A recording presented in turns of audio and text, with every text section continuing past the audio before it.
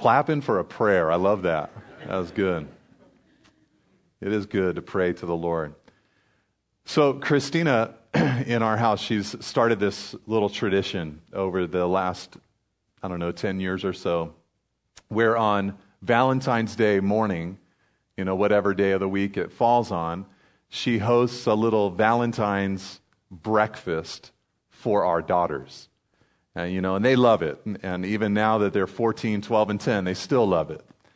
And she does all this cool stuff. She'll have the little decorations out, and usually breakfast is a little different than a normal breakfast on that day. Maybe something sweet, a cinnamon roll, a donut, something like that. But this last year, she did this cool thing where she made a card for each one of the girls. And inside the card, it was shaped like a big heart, and she had just written 14 things that she liked about each one of them. And they were all very unique. 14 because Valentine's Day, February 14th. And they were all just so unique, just like, I love you. One thing I love about you is just your blue eyes. Or I love the way that you get our dog all riled up, and chase him around the house. Or I love the way that you play with the little kids in the children's ministry when you're helping out, at the 9 o'clock service. I love this about you. I love that about you. And it's just this cool way for a parent to communicate their love for their child. And I think every parent understands that kind of heart, that kind of mentality, that kind of desire. What we want our children to know is we want our children to know that we love them. We want our children to know that we care for them. We want them to be strong and confident, standing, founded in the love that we have for them. And we understand as we're doing that, as we're trying to do that we do that so often very imperfectly. That there is a God in heaven who is the first and original parent. He is the father of all of humanity, and through the blood of Jesus, through the cross of Christ, he becomes the father of every believer. And we merely borrow from him as we parent and bring up our children. And he is a father who desires the same thing. He desires to speak to his children. He desires to communicate over and over and over again his love for us. And the thing about us as human beings is that we so often forget the reality of the love of God over and for our lives. In fact, if I could say it this way from the life of David in this passage, it seems to me that there are 3 things that David was forgetting and 3 things that we often forget that God was trying to whisper into David's heart. We often forget, like David, that God loves us, that we're important to him. We often forget that God is strong and powerful and able. And we often forget that God has a plan for our lives individually, that there is something that he wants to do in each one of us individually and uniquely. We often forget these things. And all throughout this passage, what we're going to discover is that God, like a good and gracious father, is working hard, whether through whispers or whether through a blatant word from him directly to David. He is going to be communicating to his man today, I love you, I am strong on your behalf, and I have a plan for your life. And the reason why this was so important in David's life is because he was beginning to slip at this moment. You might recall last week as we were going through that portion of David's life, we saw David go to his best friend Jonathan and announce to Jonathan, there is but a step between me and death. Saul, his father-in-law, had begun to try to kill David, and David now was fearing for his life. And maybe as we looked at that line, you may have thought to yourself, this seems very different from the man that we saw in his teenage years in Saul's tent. And there, before he went out into battle against Goliath, David said to Saul, God has given me victory over the lion, and God has given me victory over the bear, and God will give me victory over this Philistine as well. There was just this confidence. There was just this belief in the living God. But now, maybe a decade later, David is saying things like, there is but a step between me and death. I actually believe that I am in danger. I am about to die. Even though God had told David that he would be the king in Israel, and he was not yet the king of Israel, so in order for God to fulfill his promise, he must keep David alive. David still believed that he was at the brink of death. You might have even noticed, and maybe you even brought it up in your life group this last week, that David had begun last week to begin to slip into lying, fabricating, and twisting the truth. You see, he had asked his friend Jonathan to tell Saul on his behalf that his brothers had asked him to go to Bethlehem to keep the new moon feast. Remember that from last week? But David did not do that. His brothers had not given him that invitation. All he was doing was waiting by the rocks for 3 days to hear a word from Jonathan, whether he was safe and could return or whether he was in danger and needed to depart. And maybe last week when you saw that, you kind of talked yourself into being okay with that in David's life. You know, he's stressed out. I'm sure if I had a father-in-law who tried to kill me 12 separate times, I'd probably also, lie a little bit. I'd probably also panic a little bit and freak out a little bit. But that pattern continues in David's life here in this chapter.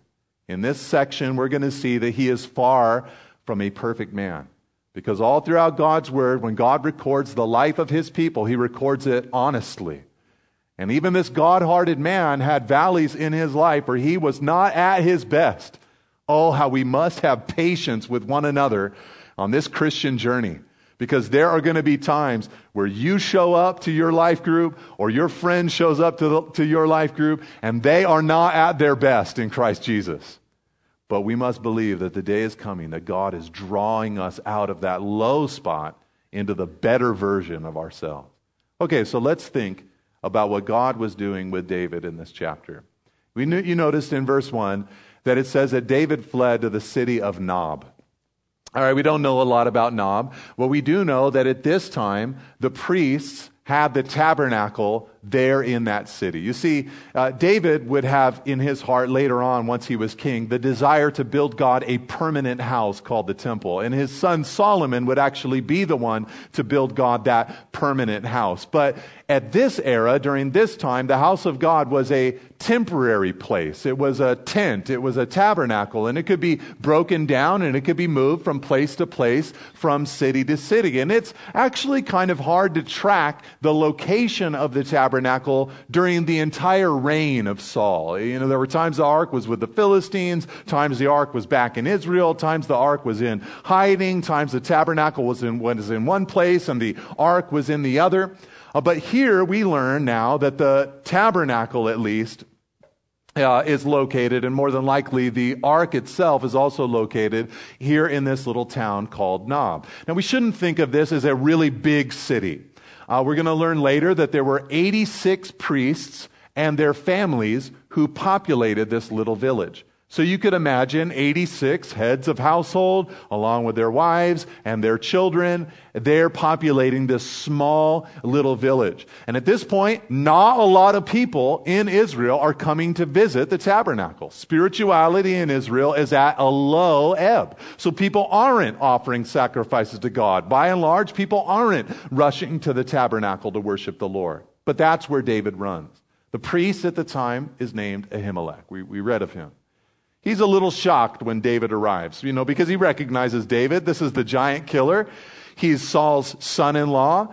And he knows about David, and he knows that David runs special errands, wages battles on Saul's behalf.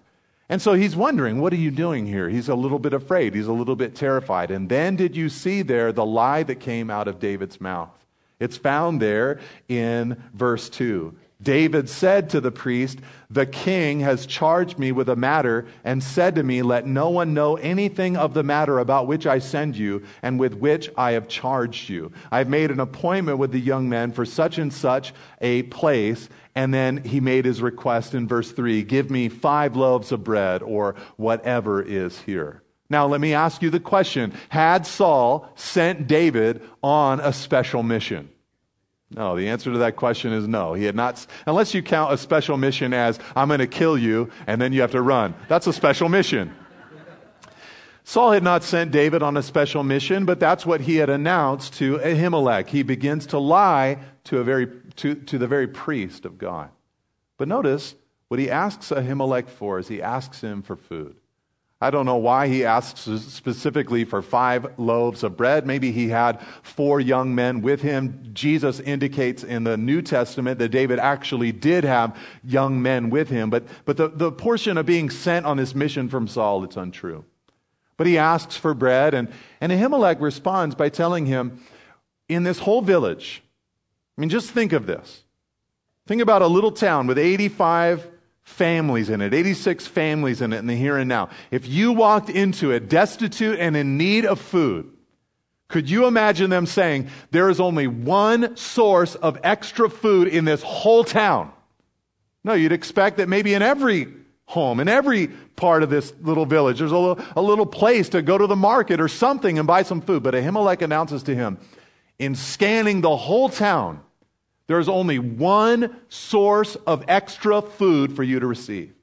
It just so happens to be the bread that has been offered to God. You see, in the tabernacle, they had a few different elements. There was an altar of incense. There were candlesticks that they would keep illuminated before the Lord. And there was a table called the table of showbread.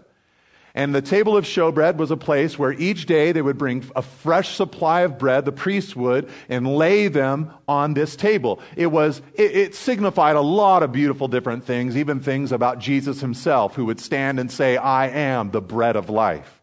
It would remind them of God feeding them miraculously in the wilderness. But one thing that it would say was, I, God, want to be in fellowship with my people. I want to eat bread with my people. You bring me bread, we'll have a little meal together. But each day, the priests would come in and bring a fresh supply of bread, and they would take the old bread out of the tabernacle. And it was actually unlawful for a non-priest to partake of that bread. But Ahimelech, he kind of thinks about it for a second, and he says to David, it's the only bread we got. And so he runs a quick little diagnostic of the situation, and he says, hey, there's some Old Testament laws that say that you've got to be clean before God before you can eat this. At the very least, you got to be clean. That's where I'm going to draw the line. And so there were some laws that said that you had to keep yourself from a sexual relationship for a set period of time before going into the tabernacle. It was an Old Testament kind of thing. Don't worry about it today, you married couples. But as he announced that to him, David says, yeah, we're clean. Me and the young men that are with us, we're clean. And then Ahimelech gives him the bread and he eats it. Okay. What does this mean for us? Well, it's actually interesting because in the New Testament, Jesus talks about this particular movement in David's life. There was a day in the life of Jesus where he was walking through the grain fields, walking through the fields on the Sabbath day. And by that time in Israel's history, the Sabbath had become this very restrictive kind of thing. And as they were walking through the fields, Jesus' disciples beginning to feel some liberty around Jesus, beginning to feel some freedom around Jesus, beginning to realize that Jesus is not like this religious kind of guy, but that he's actually, there for them and loves them and everything. They begin to feel comfortable enough to do something that the Pharisees of that day said you could not do. They began to pluck heads of grain from the fields that they were passing by. This was something that actually in the law of God, on the other 6 days of the week, you were allowed to do in Israel. You couldn't go out there with a basket and start taking food for yourself, but just as you were journeying, you could pick some grain, put it in your mouth, eat it, get some nutrients in there, and kind of get some energy. And so Jesus' disciples did that, but it was on the Sabbath. And so it tells us in Mark chapter 2 that the Pharisees appeared.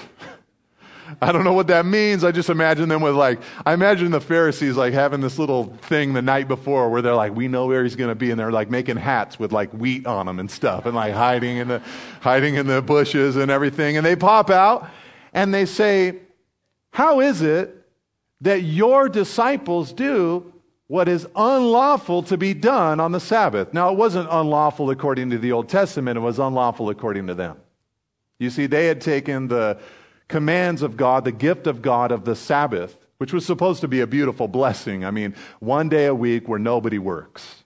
That's beautiful. That's like a praise Jesus kind of situation. That's good. But they had turned it into a demand that where nobody looked forward to the Sabbath. Now, they said things like, if you pull that grain up, it's like you're reaping a harvest. You're working. If you spit on the ground and it lands on a rock, it's all good. But if you spit on the ground and it lands on the dirt and the spittle rolls a little bit, that is plowing. I mean, these were their rules. If you have an orange, that's too big of a burden for you to carry on the Sabbath. You can't carry a full orange in your pocket, but we'll let you cut the orange in half and put that in your pocket. That sounds miserable to me. God made the orange with this nice little cover on it so that it stays in there till I'm ready to eat it. You know, they didn't have Ziploc bags. They had to just put these cut oranges in their pocket. Come on. So they made it into a miserable thing. Jesus replied to them by saying, have you not read? I always love when Jesus says that to the Pharisees because they had read, they had memorized it. But he says, have you never read that David, during the days of, and he refers to Ahimelech's son, Abiathar, who was also a priest at the time. He says, have you not read how in the days of Abiathar the priest, David ate from the table of the showbread, the table of the presence, bread that was not lawful for him to eat? Did you not read about that? And then Jesus followed it up with his own commentary, because the Sabbath, it was made for man, not man for the Sabbath. I gave these things to humanity to bless them. I did not create humanity to have these laws. All right. So what I'm trying to say to you here is that this is not the loud voice of God to David saying, David, I love you. It's not a blatant messenger of God standing there with the Bible and reading John 3:16 to David and saying, God so loved the world that he gave his only begotten son. It is not the blatant, clear voice of God saying, David, I love you. But it is the implied whisper of God saying, I love you. You, David, are so valuable to me that I am willing to approve my priest setting aside not the moral law of God, but the ceremonial law of God for you, so that you, my man, that I love and that I care for, can have food to eat. I believe that God was trying to whisper into David's ear and remind him, you are important to me. And I believe that if we're listening, God is constantly trying to whisper that into our ears. There are times, of course, that God wants to say that in a very blatant, clear kind of way. There are times where someone will open up the Bible, read of the love of God to us, and declare it to us. There are times when we will read in Ephesians chapter 2 that we who were dead in trespasses and sins, dead through and through spiritually before God, that in spite of all of that, there was a God who was rich in love, who through the sending of his Son made a way for us to be resurrected, brought back to life in him. There are times that we will hear that message very loudly and very clearly, but I believe that we have a Father in heaven who is listing out those things quite constantly, saying, man, I love you. I love you. It might simply be that as we pass through life, we're going through our days, and maybe you pick up your infant child. And in those first couple of weeks, and months, as they're just kind of getting their eyesight and they're trying to get their equilibrium and all that, you're like, do they even know I'm here? Do they even notice me? And then that day begins to come where their eyes become clear. They begin to focus. You're no longer just a big blurry sound that's coming in their direction, but they start to fixate their eyes upon you. And then for the first time, they start to smile. And it's not like they passed gas and they smiled. It's like a real smile, like you said something and they smile back at you. It could be that it's through that the Lord says, I love you. I'm looking at you. I see you. It could be that you're sitting there at your breakfast table and you're looking out the window and you see a bird that's climbing on a branch. And you see that little bird. I love looking at the birds because to me, I just look at their little lives and I think, you're just so content. You're so happy. You don't have a care in the world. You're just fine. And you might think of Jesus' teaching in Matthew chapter 6. That is, the sparrows of the field are covered and protected and blessed by God. So God, if he covers and protects and loves these little sparrows, he's taking care of his people. It might be that you go down to the beach in California to watch the sunrise, in Florida, like I was in yesterday, to see the sunset, and in Florida, the sunrise. And you might be there, and as the sun rises or as the sun sets, you hear the voice of the Father saying, I made this for you. There might be a million ways. It might be that after a long season of drought, the rain pours down and the rain is over, and you go outside of your home and you smell the smell of fresh rain and you say, I love that. God, thank you for thinking of me and thinking of us. There might be a million ways that the Father in heaven is trying to whisper into your heart, I love you. Someone may express generosity towards you, and this is a vehicle from your Father in heaven to show His love to you. But God, I believe, if we're listening, is constantly trying to communicate His love for His people. And I believe that as this bread came out, God was trying to whisper to David, I care about you. You are important to me. All right, so receive that this morning. We are important to Him. All right, now David goes on after it says in verse 7 that he saw Doeg the Edomite, and we're going to remember that name. It's going to be a villain in this story. But David then asked God, we read this already, he asked asked Ahimelech for a weapon. He says, I came on my journey with great haste. I don't have a weapon. Do you have a spear or do you have a sword here in this town? All right, so Ahimelech, notice how he replies. He tells David, he says, in this town, there is one extra sword. All right, you got to remember, these are the priests. These guys aren't the warriors in Israel. They're the priests in Israel. They're there to facilitate the worship of God in Israel. So they have no weapons, but they have one weapon. They have one sword.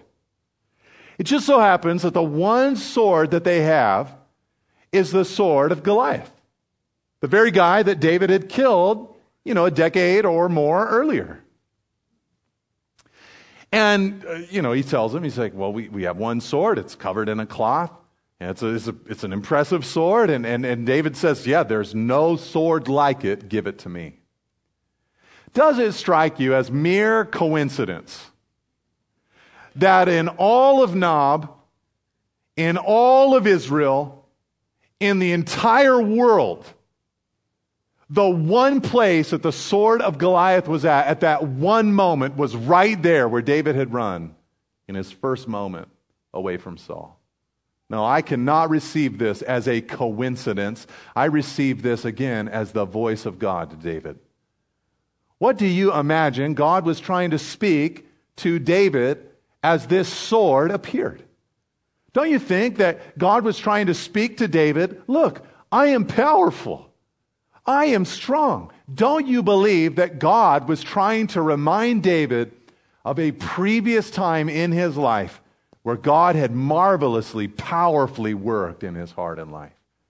Don't you think that David, who was beginning to fear that he was going to die and that he was in danger and that God was not strong, don't you think that God was trying to whisper into his heart, I'm able, David. I'm strong. Don't you remember what I have done? Look, I believe that this is something that the King of Kings and the Lord of Lords is trying to constantly whisper into your heart and into my heart. We so easily forget the ability of God. We so easily forget the power of God. We so easily forget the strength of God. But He's trying to remind us of this reality. He's trying to remind us of those previous victories. Look, it might be for you that the whisper of God into your ear, remembering His victories, just comes as you're out and about in your daily life. Maybe one day you're driving down the road and you drive by an old bar that used to enslave you. And as you drive by it, you realize, I am not pulled in that direction. I no longer am even making a decision because I'm just moving. There's not even a thought in my mind that I'm going to go there. And maybe the Holy Spirit would remind you in that moment, you have been set free. And you're to remember that victory from Him. Maybe for you, it came on the moment that you went to your 10-year, your 5-year, your 20-year, your 30-year, your whatever year high school reunion. And you showed up there and people looked at your life and said, who are you? Who even are you? I remember you. I remember those good old days, and you're just a brand new creation. And maybe it's something like that. Maybe it's the memory of a sin that used to beset you, that you used to constantly give into. Anger or wrath or hatred or bitterness or gossip or slander or something of that ilk. And you realize, I still, of course, battle. I still, of course, am tempted. But by the grace of God, there go I. But He has taken me so far. Maybe those are the victories that you look to, or maybe all you can look to is the cross of Jesus Christ and His great victory there on your behalf. But the Lord, I think, is constantly trying to whisper His victory, His power into our hearts and into our minds. And I think here He was speaking to David, trying to tell him, I am strong on your behalf. We just had the Olympics, right? And during the Olympics, all of the nations, we're all trying to keep track of how many medals, our nation gets. And each individual athlete, they get those medals, the gold, the silver, and the bronze. And those medals, mean something, right? For the rest of their lives, they're going to have that Olympic medal that they won, that they worked so hard for. And, for some athletes, maybe if they're very young, maybe 17, 18 years old, or maybe in their mid-20s, there might be a hope that, hey, I got a medal this time, and in 4 more years, I still might be in my athletic career, and I might be able to win another medal. But 3 decades go by, 4 decades go by, 5 decades go by. That medal no longer means that. In other words, they might pull that medal out of the drawer and say, I remember 40 years ago when I was able to win this medal. But they will not look at that medal and say, 40 years ago I won this medal and I think I could win another one. No, unless it's curling, maybe that sport.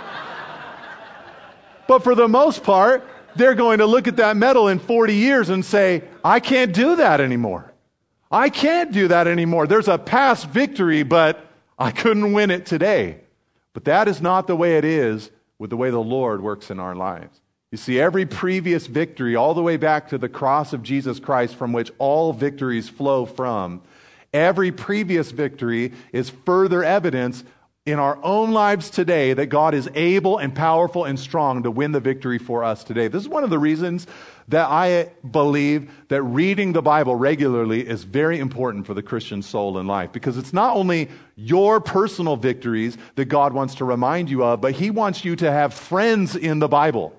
He wants David to be your friend, and Samuel to be your friend, and Paul to be your friend, and Peter to be your friend, and Mary to be your friend. He wants all these figures to be your friends so that you can even borrow from their victories.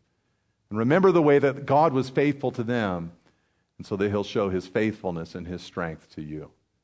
Okay, so the priest gives David the sword.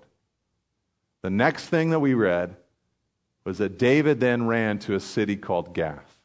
That might not mean a whole lot to you until I explain to you that Gath is the hometown of Goliath. All right? He's carrying Goliath's sword. He goes to the Philistines. Some of you right now are thinking, that's crazy.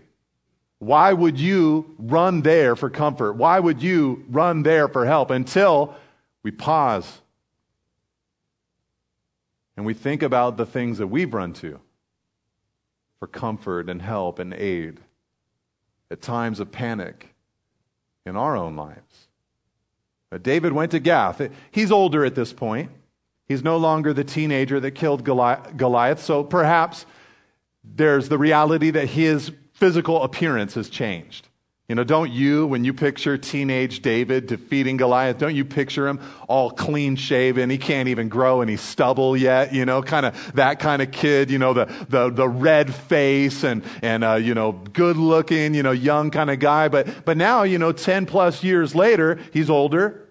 He maybe has thrown on some muscle mass. He's no longer the small, wiry little guy that he was before. And maybe now he's got a beard going on. And maybe he thinks to himself, they won't recognize me. Who knows? Doesn't say. But he arrives in Gath, and Achish, the king of the Philistines in that town, it looks like he receives him. Until Achish's servants, we read this, they come around and they say, hey, is not this David, the king of the land,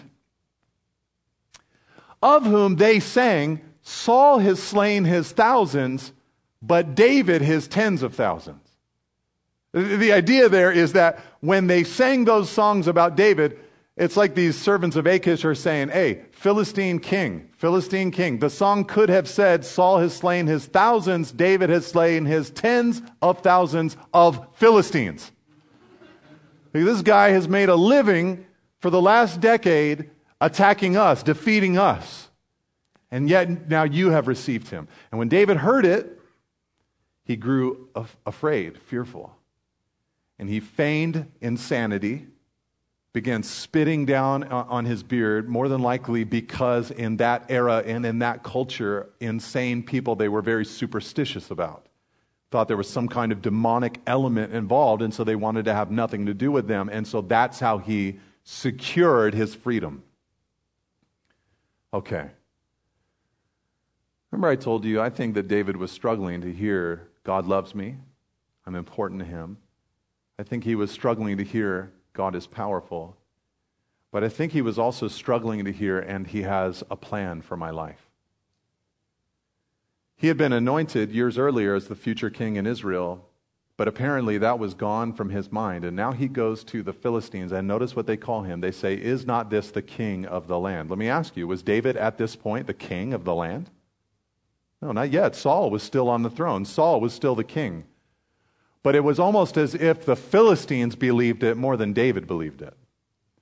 And again, I told you, God loves to whisper himself to us, his children. And I think here he was pursuing David all the way into the gates of Achish and trying to say to David, I have a plan for your life. I'm even going to recommunicate my plan for you through the mouth of these pagan Philistines who do not love me and do not know me and will not submit to me. And even through them, you're going to hear and be reminded that I have a plan for your life. You see, it says in Ephesians 2, verse 10, that we are his workmanship created in Christ Jesus for good works that he has foreordained for us to walk in. In other words, for the believer, he has a plan for our lives. He has a desire for our lives, yet we so often forget it. We so often get discouraged from it. Life begins to swallow us up, and we cease to realize the beautiful plans of God over our lives. But would you allow the still small voice of the Spirit to remind you, I have a plan for you. This last weekend while I was at this conference with all these different youth pastors and their wives and volunteers and different leaders that are working with youth, I was just chatting with a bunch of people, and a lot of you know this because you use this resource, but I spend a decent chunk of my time and my life, and have done this for the past few years, studying through various books of the Bible that I'm not teaching live, but that I'm teaching in a recorded studio environment to post online. And the reality is, as you can imagine, there are times where you're sitting there by yourself with a microphone, wondering, is anybody else but me going to be blessed by this Bible study? And you just kind of wonder. And many of you are so gracious, to say, oh, I heard this, I heard that, and so that's encouraging. And I can see, how many people are accessing them and downloading them and all of that. So that's encouraging. But sometimes it helps to see a name with a number. And this young leader came up to me as we were just all hanging out, and I was speaking with them, this married couple.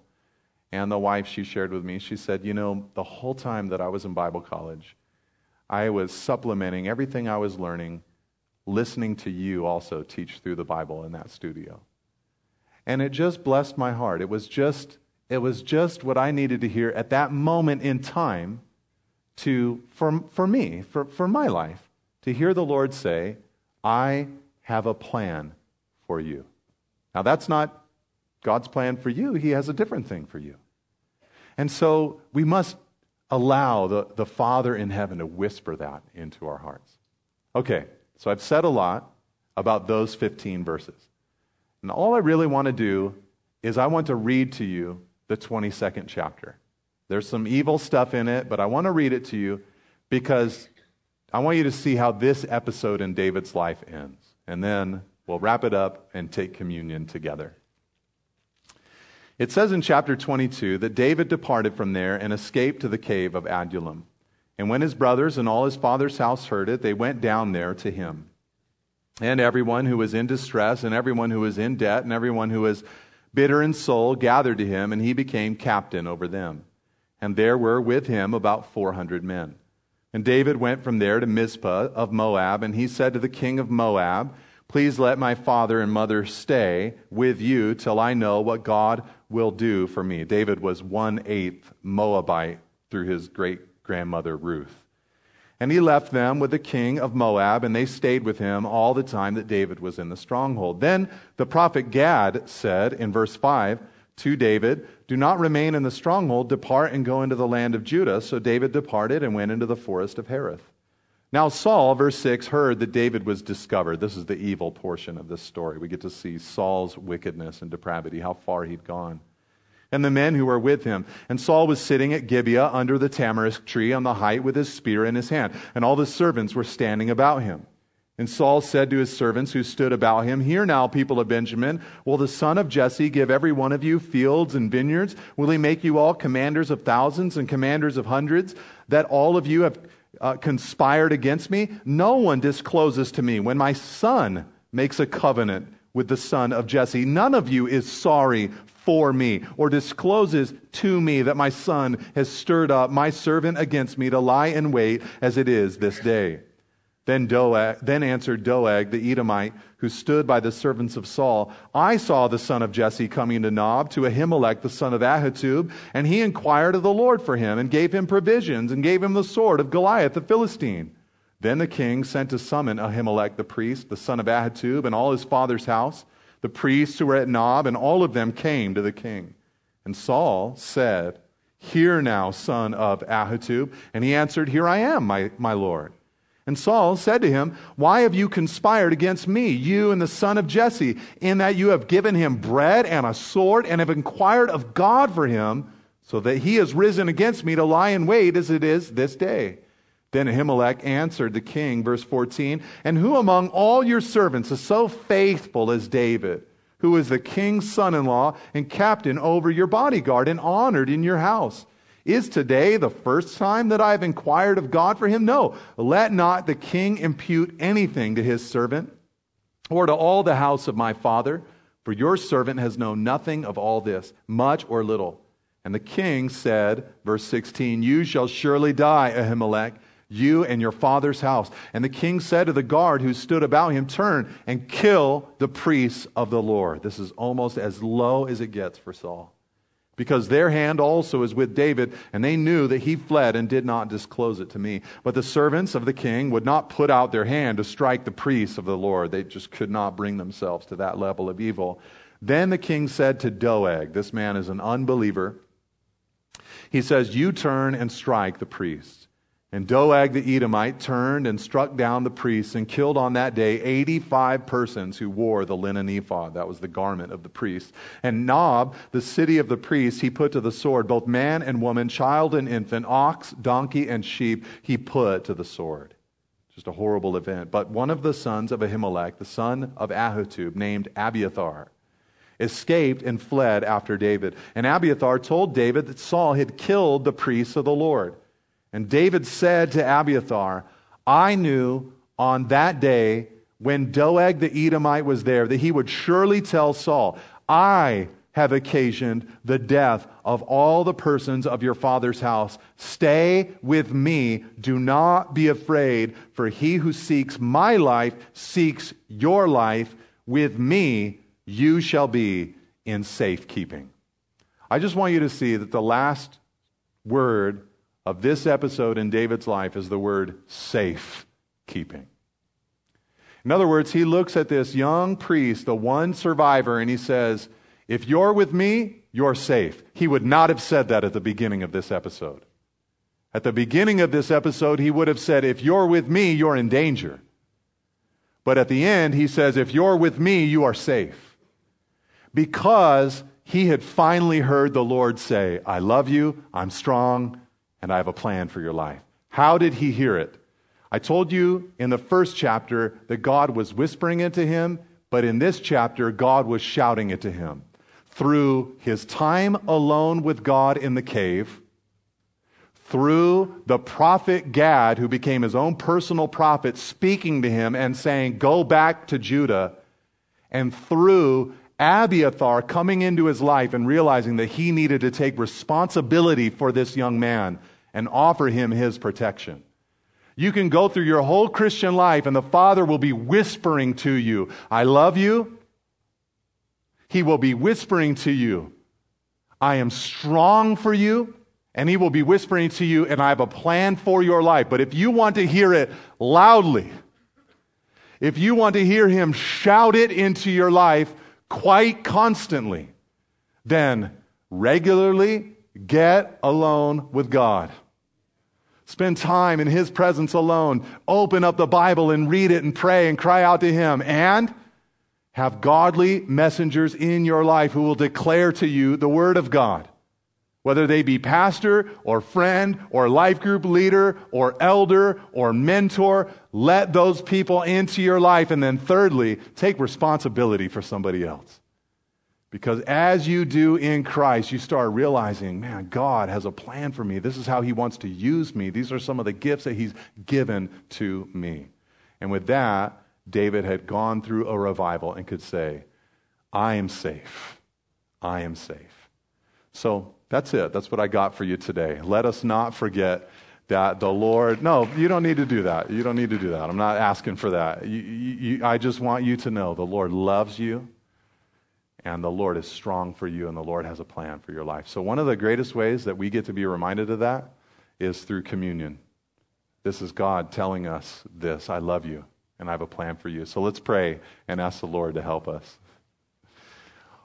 Lord, thank you so much for your kindness. Thank you so much for your grace toward